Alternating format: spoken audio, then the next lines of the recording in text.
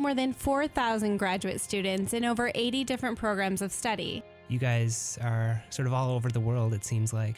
It's kind of mind-blowing when you think about it. Here on Inspiration Dissemination.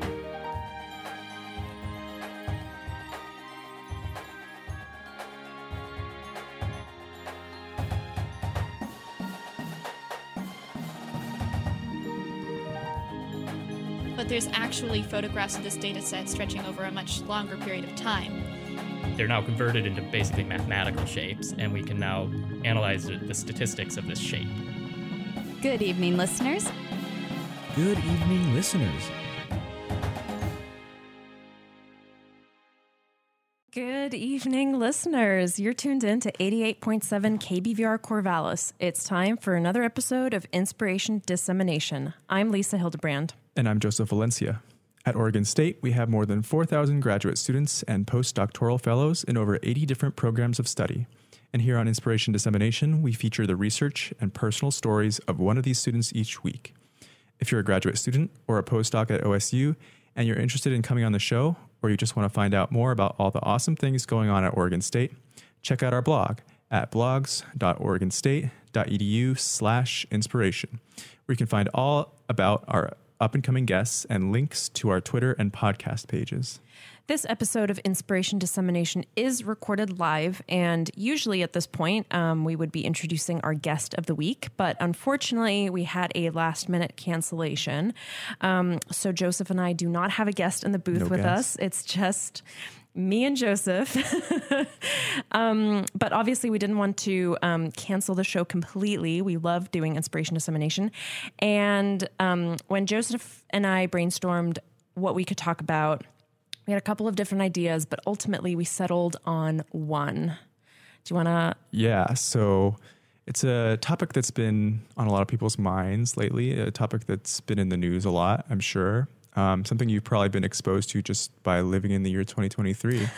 But we're going to dig into it a little bit more. And that is the concept of AI, and especially ChatGPT, which is particular AI software that kind of broke through this year into public consciousness. Yeah. I don't know why, but I feel like ChatGPT should be accompanied by like some sort of intense, maybe sinister music. Sinister music, depending on who you ask, as we might get into. Yes, I think, we will get into that. Yeah, so some background is that I am a CS PhD student here in computer science, and I kind of broadly work in artificial intelligence. I'm on the pretty applied side of artificial intelligence, so I work in computational biology, using AI-like techniques to dig into some of the science of RNA sequences. So I'm in a different sphere of it than what you've probably heard of, listeners, as mainly being about chatbots, problems having to do with responding and manipulating text. Maybe you've seen pretty images generated from prompts. So these are kind of like the core application areas that most people think of as AI. So I work on a different set of that, but through that, I've gained a lot of exposure to the technologies that are underpinning ChatGPT, but ChatGPT is just on a larger scale than could happen in an academic lab, which is one of the dynamics going on. Just as an aside, if any of you are interested in learning more specifically about what Joseph does, he was a guest on the show in April of 2022, just a year ago.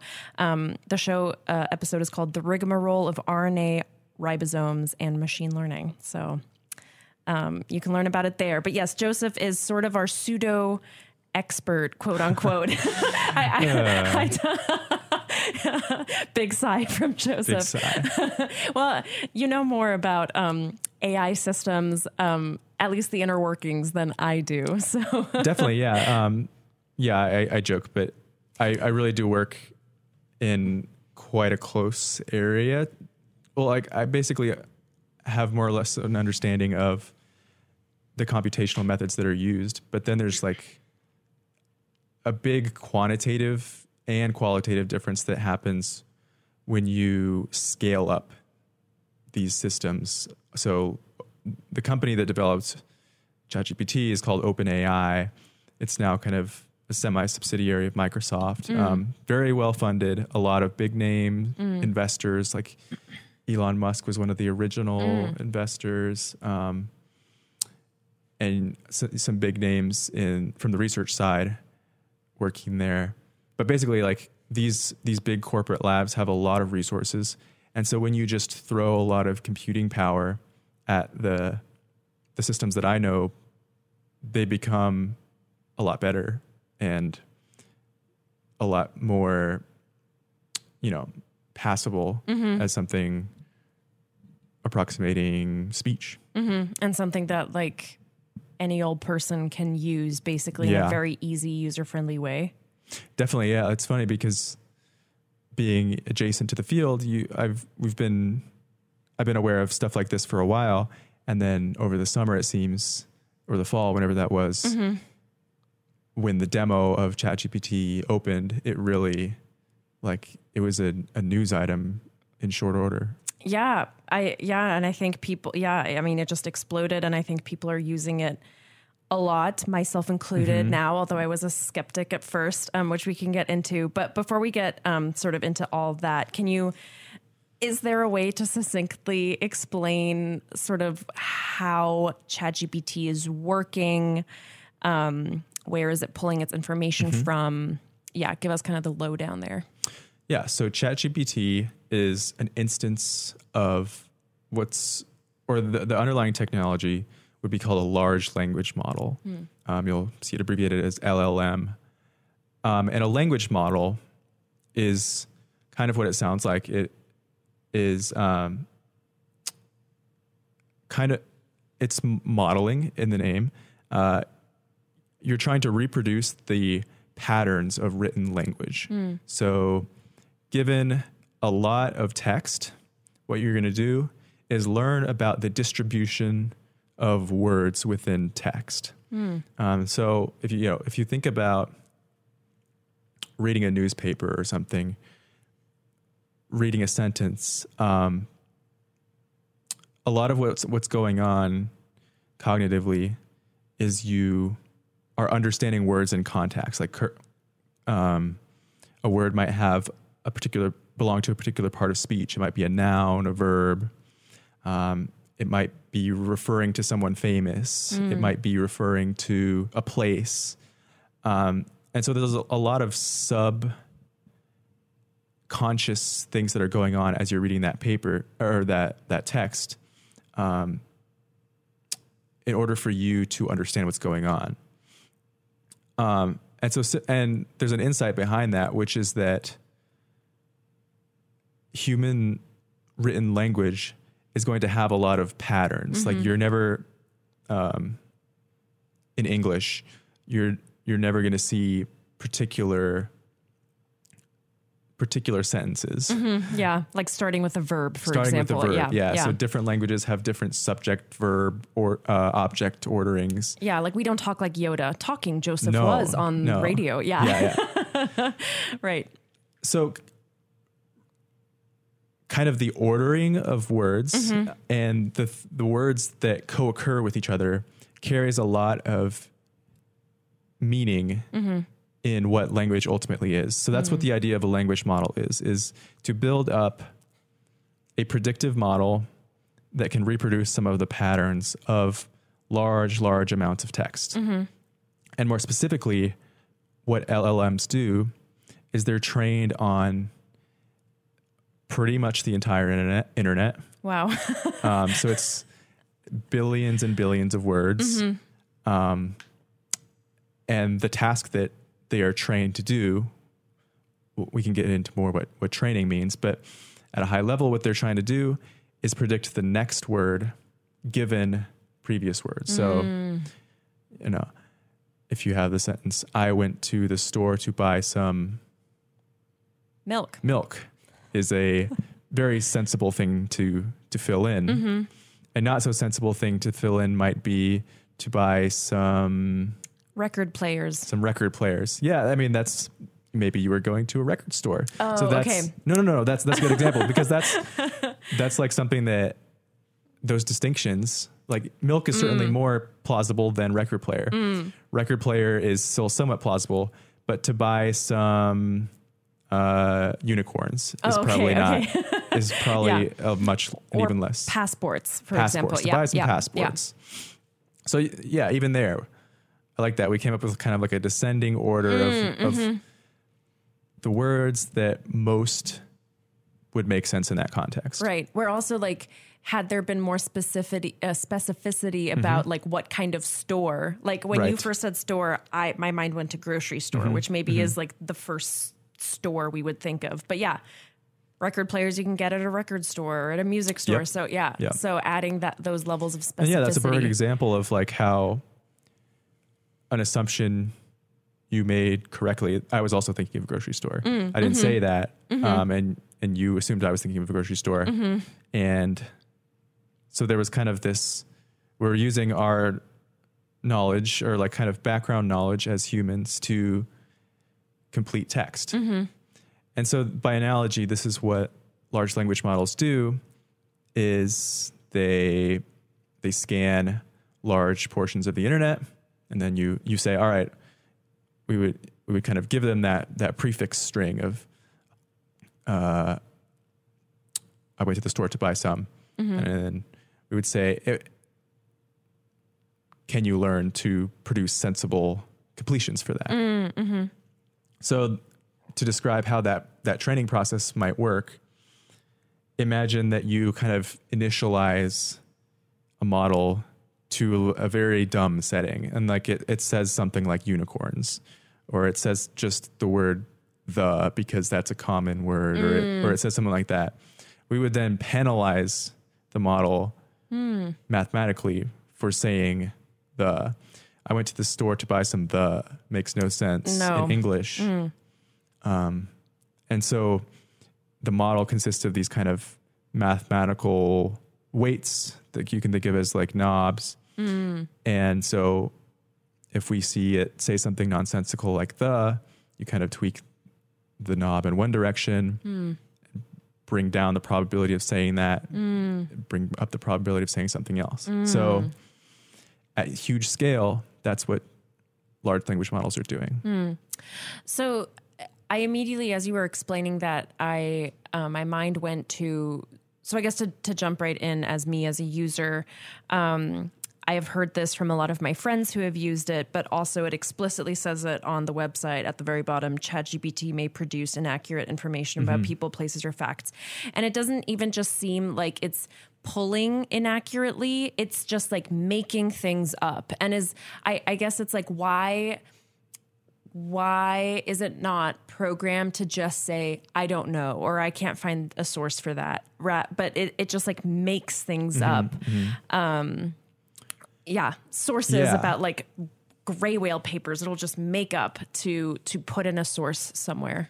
So I think that's really an artifact of that way that it's trained. It was strictly trained to predict the next word. And so if you were prompting it with something about your research, gray whale, something foraging, about ecology, foraging, a very plausible sounding thing to occur in that context would be a paper about that. So it knows generally the topic you're talking about, and it knows that in a lot of contexts, what should be there is, a citation to something. So it just invents one. And it's not like a conscious decision to check. So even if in those instances where it gets a citation correctly, it does happen. Oh yeah. It'll put out a paper that does exist. That's also kind of accidental. It's not going to like some table looking up, these are the papers I know about. It's kind of just assembling it one by one because it has come across that paper in its training data. Gotcha. And so in the absence of that, it'll just string together things that sound like things in its training data. Words that make sense based on how it was trained. And so I've been hearing this, I heard this from somebody that the current like version of ChatGPT was only trained on like basically the internet until 2021. Is that so? How come it can't be like continual? Like why can't it be constantly updating? Can we not, or is it not like it's training and learning in the background, but also giving us outputs to our inputs at the, like, can it not do those two things at the same time? Sorry if I've over asked. No, I guess no, we should that makes state sense. that we were going to say this at the very beginning and we forgot, but just a general disclaimer to this show that this is a little bit, just like, freewheeling. Yes. Freewheeling, asking questions that we have heard from a lot of our friends, and colleagues, but for the most part, our own thoughts and opinions. Yeah. Joseph's are a little more informed than mine. A little bit, but yeah. So, I mean, as we're talking right now, I'm fairly confident in what I'm saying, but I think as we get further into the topic, it'll, everyone's allowed to have an opinion about this. Yeah. And I'm interested to hear yours. So that's what we'll move more towards, is like just our thoughts. But yeah, you asked about why does it not continually update? Yeah. In principle, it could. It's kind of just it's a technical problem, basically. Okay. Like, so, just in the details of how these things are trained, they tend to forget things. Oh. So if you, the way that these models exist, they kind of exist in storage as, in this case, probably terabytes of trained weights. And weights are what I was referring to as kind of like those knobs that the penalization. Yeah. So they'll be sitting somewhere on a storage drive, and it'll get loaded up into the program, and it'll ask it anytime you want to ask a question, you're accessing a new prediction from those weights. And so it's just a known problem that if you are trying to take those weights and add to them in the way that you originally built them up, it can kind of cause it to do worse on the things that it already knows. So it's better to kind of have like a defined time where you're training on everything all at once versus you're like incrementally adding updates to it. Gotcha.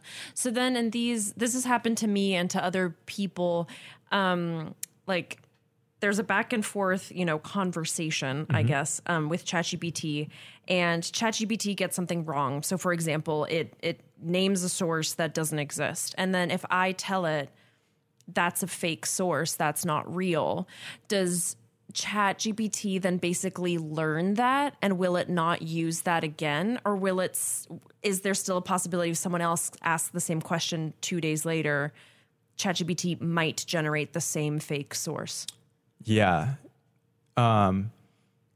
So it does not learn it in a persistent way. Gotcha. Like your feedback to it doesn't. It may help you, even though it thanked me. So it's yes and no. So it's a yes and no answer. So it kind of does perform a type of learning within your own conversation, like your feedback. Right. It's kind of a phenomenon called in context learning is the name we've come up for this phenomenon. The back and forth that you have with it kind of updates some sort of temporary, call it like working memory that it has. But it does not get like absorbed into the model itself and then passed on to future users. So it's like, gotcha. When you're saying, oh, you made up a source, oh, you missed a bracket in your code. It's updating like a very limited set of memory that ChatGPT is using just for your conversation. So it can kind of improve for me as a for personal you user. as a personal user, but then it does not get persisted over time. Gotcha. Do you use ChatGPT? I do, yeah. Not as much lately. I mean, I was very, very fascinated when it first came out in the summer. Last summer. Showing everybody, showing my parents. Like more for like fun thing, like to be like, look, we can ask it anything. We can ask it anything. And then it was a cool illustration of like, you know, the perpetual thing of explaining to your parents what you do. It's not quite what I do, but it's like a very real demo of what the capabilities of some systems are. And I mean, I still use it from time to time. You know, sometimes when you have like a really something you don't know how to Google, and you're not quite finding the results you want. ChatGPT is a great place to go for that, with all of the caveats we say of, you know, it can make things up. But it's like a good starter for a lot of conversations. I know you were telling me you sometimes use it for coding. I use it predominantly for coding. Yeah. Which I know when we first talked about it, you were like, oh, not for writing. And this is where maybe we can talk a little bit about the ethics of it. Although I think that that's such a like black hole that we could fall into. But I don't know, to me, using it for coding, because a lot of, you know, coding language is also just that. It's a language. It exists in different packages that, you know, that I would be using anyway, just if I coded it myself. But ChatGPT is just able to like produce things faster, get to errorless code quicker than I can, you know, rather than, me spending hours on Stack Overflow. Yeah. I'm just like, hey, ChatGPT, I want to do this specific thing. Sometimes I even give it code and I'm like, it's not quite working. Why not? And then it spits something back at me. Whereas with the writing, I don't know. I feel it's a little more dicey with like, you know, and I've had conversations about this with friends and with other colleagues, and, you know, some people that I've talked to, they know people who are like using ChatGPT to help them write papers. And I don't know. I don't know why I have this hurdle of seeing that as, I would see that sort of as plagiarism. I don't know. I guess maybe now that I've talked to you and learning that it's more, that I guess being reminded that it is this language learning model, that it's just stringing together words that make sense based on all this language that it's learned and the penalizations and the weighting. But for some reason, it seems kind of wrong to me to be like, hey, ChatGPT, I did a project where we were investigating this. We found this. Write me a paper or write me an outline. I don't know. That's a barrier to me. How do you feel about that? Yeah, that makes some sense to me. I definitely can relate to the idea. Maybe some of it is that like coding seems like a very, you know, goal-oriented thing. You have a specific thing you want, and sometimes it doesn't even matter how the code gets you there. But if something can come in and shortcut that process, that's always going to be helpful. Whereas writing maybe feels like more of a creative thing in its own right. Yeah. I think so. And I guess, my advisor, she did a couple of like, she has I think a 12-year-old or 13-year-old son, maybe older. Sorry, Avery. But they did a couple of experiments where they would like ask questions about several different topics, and, you know, ChatGPT would give a response, and they could see after like 4 or 5 that the responses are all, there's like a very similar skeleton it uses. You know, it's like a topic sentence, and then there's like 2 in-depth sentences, and then there's like a concluding sentence. And my advisor was just like, it was so clear. You could hear in the voice of it that it wasn't like a real and I've heard this from a lot of people. It just doesn't sound like a real person sometimes. It sounds a little formulaic. It Yeah. sounds like it was, it's like writing like a high school 5-paragraph essay where it's Right. like adhering to very clear patterns. Yeah, your topic sentence, and then you go a little deeper, and then you give 3 examples, and then you're Yeah. And it's like technically good structure, but it doesn't read like something you would want to read. Yeah. Or, Yeah. And I don't know, do I then have to, like, is ChatGPT a co-author with me on my paper? I mean, if they wrote it? I say no. No? I say no. So I mean, I get what you're saying about it feels like a different line to be using it for text over code. But so on the one hand, the capabilities of ChatGPT are the way that they are because they were trained on somebody else's writing, basically. So that's you have to acknowledge that part of the pipeline. But then when you do go to use it, it's not necessarily just copying what it was learned on. Gotcha. So I think if there's some uncertainty about if it feels like a slightly ickier, that makes a lot of sense. But I do think it's not strictly just copying things. But everything you say about it being a little more boring to read, I think I've experienced that as well. Yeah. We recently in my lab meeting, we kind of talked a little bit about like ethics in science, and it was sort of centered around, in part, like ChatGPT, these AI softwares. And we read an article, I don't remember the name of the scientist now, but it was a chemist in Spain who was like, he's like one of the most prolific published scientists in the world. And this article was written in March or early April or something, and he had averaged a paper every like 28 hours or something. Yeah. Do you know who I'm talking about? No, I don't know who you're talking about. I saw some other deadline that was like, people noticed that this guy published 120 papers in the last year. Yeah, that's probably him or something, or someone. Yeah, and he's quoted in this article as saying, now with ChatGPT, rather than a paper taking me 3 to 4 days to write, I can write it in a day, and it's like, dang, okay, should I be using ChatGPT like that? I don't know. But then we got into this whole discussion of like, how can this person be involved in like every single, it just seems unfathomable that you have a paper published every 28 hours. And then we also talked about how like in chemistry, perhaps it's a little different. Like if you're writing these sort of shorter notes about compounds or something. I don't know.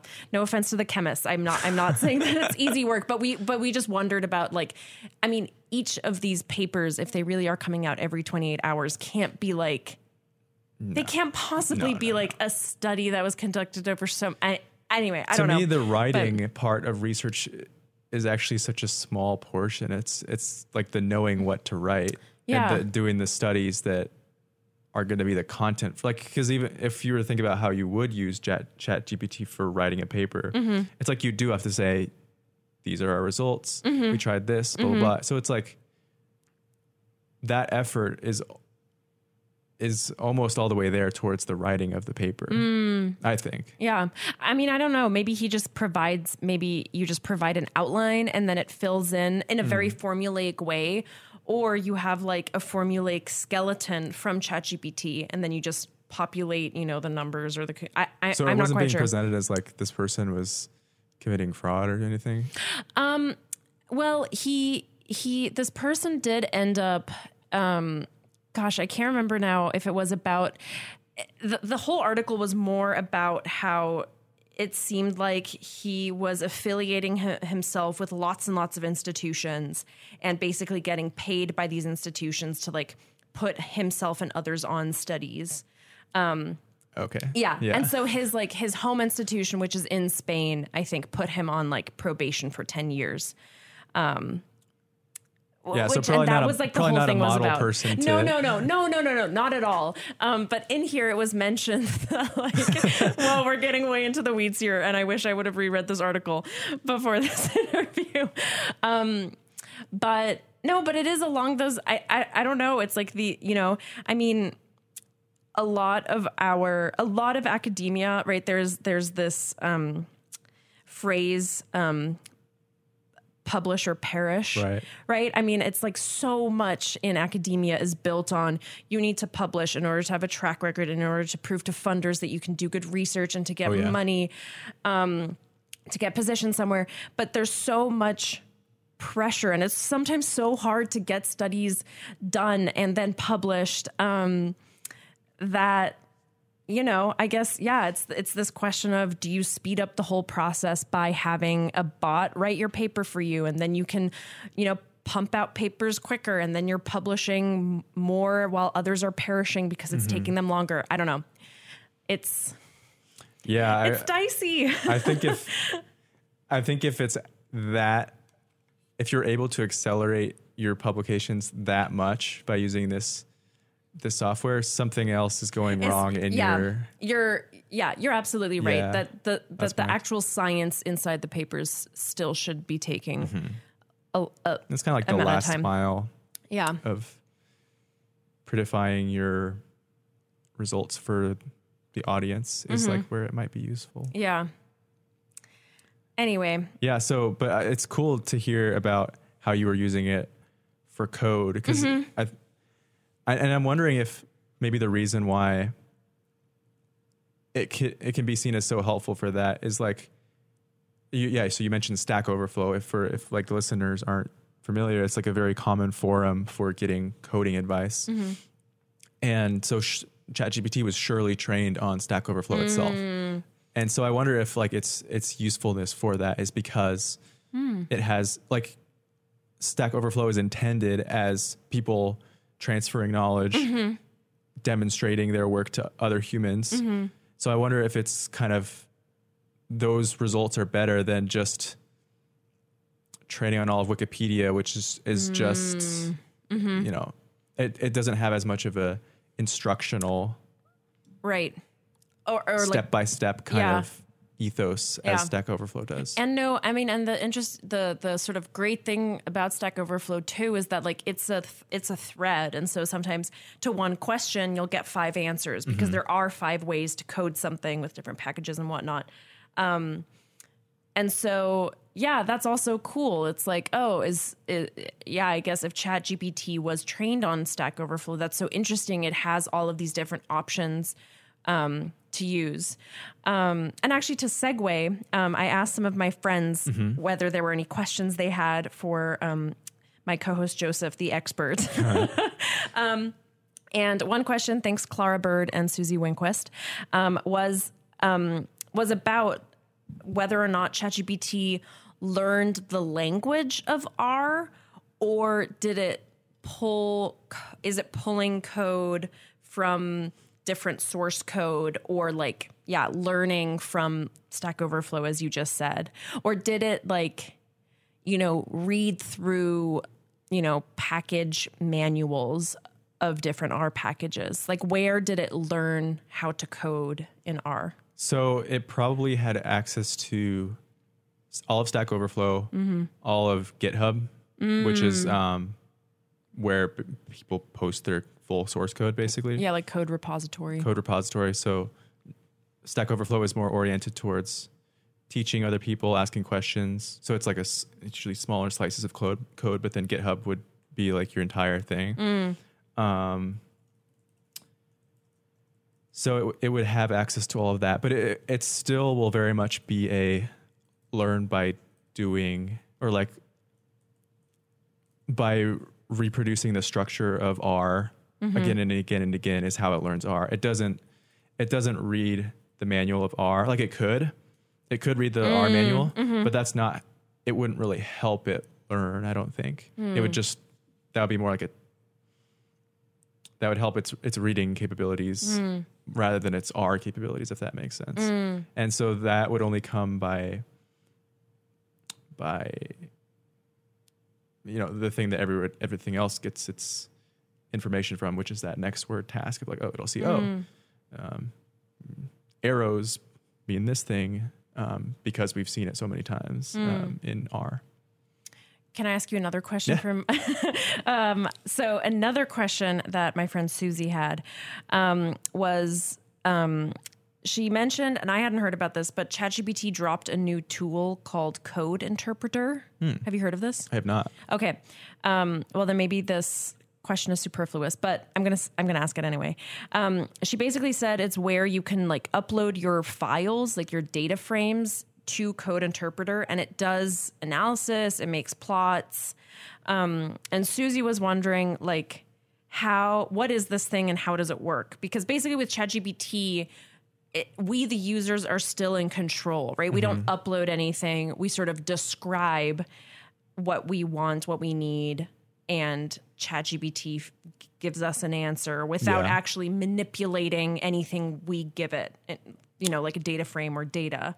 So I don't know that plugin specifically, but how I imagine that would work is that in that instance, it actually would have access to the R language. Like it would be given separately from its ability to predict what to say. It would be kind of given like its own like kind of virtual keyboard to say, and then you would give it like a access to the R runtime or something like that. And then it would be able to not just tell you what it was going to happen, but it would be able to like actually write the code, which would then get run to accomplish the task. So it would be kind of ChatGPT cutting out the middleman of you. You going back to R and plugging it in and then coming back and saying, it didn't work. Yeah.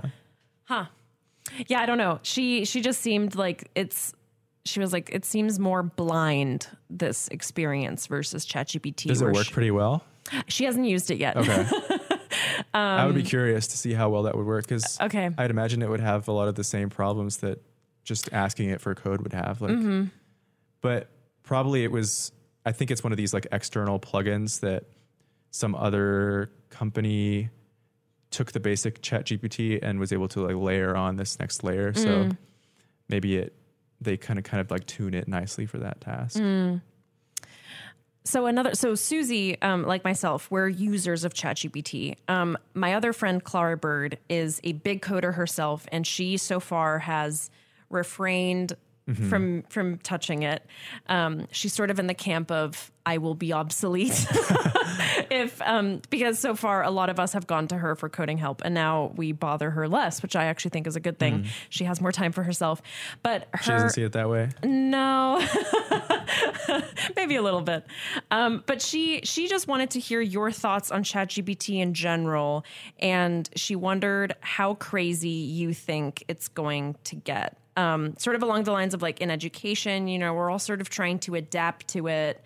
I think we've read a lot of stories of like teachers in schools who now assign their students to ask ChatGPT to write an essay and then critique ChatGPT's essay type thing. Those were, she just generally was like curious to hear about someone who's sort of in the AI realm. Where what is the future? Yeah. I would say that if you ask like 50 different researchers in the area, you'll get 50 different answers really, because there's such a spectrum of people's beliefs in the current technology is one thing, beliefs in how it will evolve in the next couple of years. So there's a point of view that is kind of, even these technologies that we've been talking about that like seem very impressive in certain ways, it's all kind of meh to some people. In like computational linguistics, people who were kind of working on language before these powerful AI systems were possible to build. Because of what what we laid out of like, it's just predicting the next word. It's just predicting the next word. It's kind of blindly doing these things. So how could it ever really be doing much beyond that? And then there's like kind of people who are very hype about AI, and it's gonna take off, and it's gonna like, you're gonna get AIs that continually improve themselves. And so there's like a wide range of opinions. I'm kind of like, I guess I'm sort of like in the middle there. I think that like, I do think that the specific technologies of like training on the whole internet, making bigger models is close to at its peak of like how much better you can get by just doing that over and over again. So even the CEO of OpenAI has said something to that effect, and you know, they have their incentives to not necessarily say what they're thinking all the time, but he I think said that kind of their ChatGPT 5 is not going to be like just doing ChatGPT 4 10 times bigger, which is kind of what ChatGPT 4 was above ChatGPT 3. Like it was just strictly training on more of the internet, training bigger models. And so I think we're close to like the diminishing returns for that. Gotcha. And that, which is not to say that we're going to stop getting better. It's just that other aspects of the problem beyond this scale issue are going to start to matter. And in me saying that, that's kind of me outside of my realm of expertise, because like this is like a big technical debate of like whether scale is all you need is like a big question. And then, yeah, as far as like the societal effects, I think they'll kind of be downstream of those capabilities. Like if it really does become the case that they're trustworthy to deploy code without human supervision, then like that's a different matter than what it is right now. Where I still think that right now it's a force multiplier kind of like I do use ChatGPT for coding. GitHub Copilot is another one that's more like integrated into your coding editor. I think it increases productivity right now, but that's because it's still part of a human workflow. And, you know.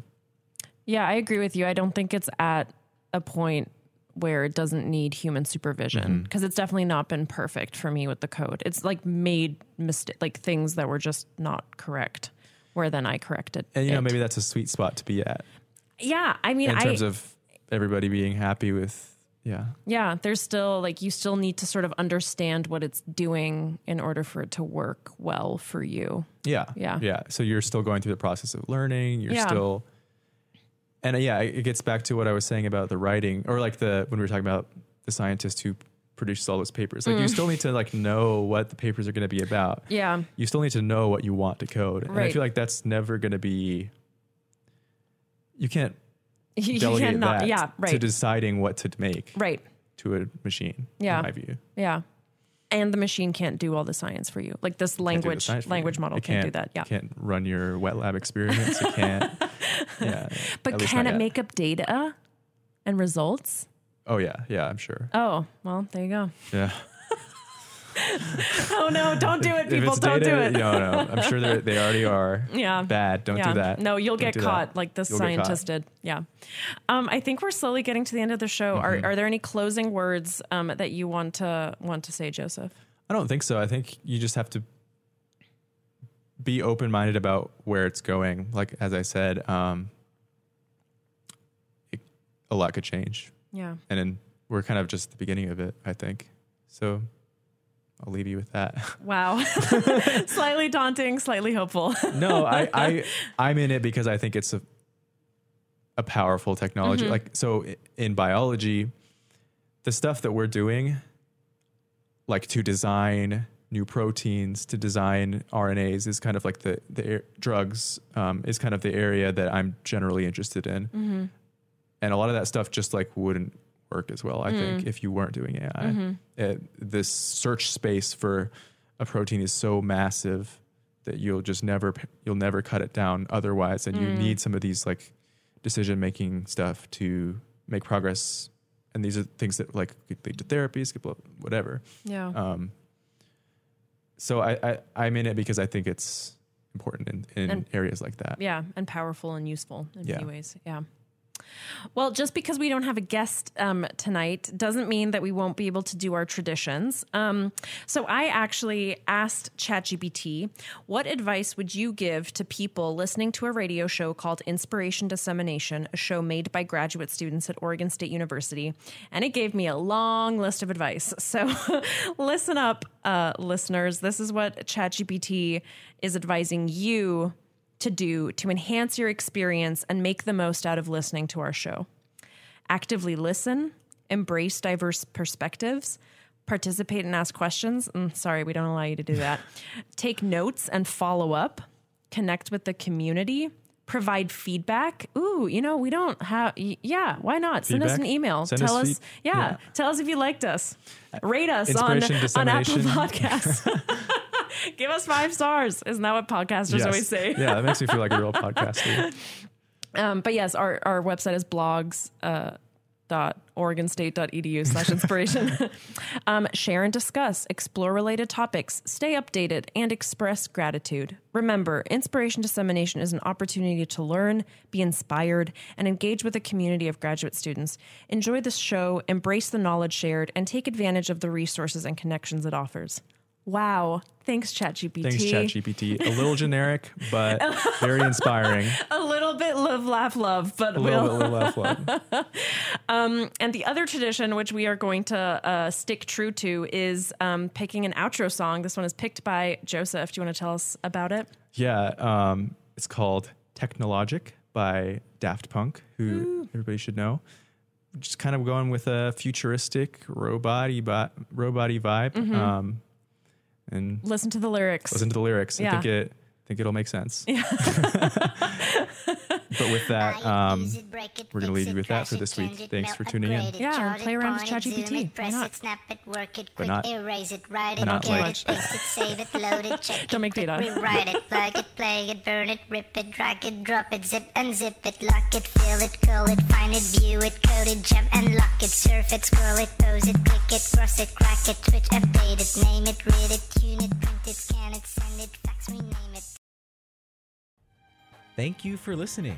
If you want to support the show, tell your friends about it and give us a 5-star review on Apple Podcasts and follow us on Twitter and Facebook at KBVRID.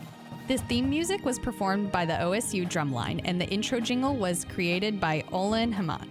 Special thanks to the supporting staff at KBVR that allow the show and podcast to be possible.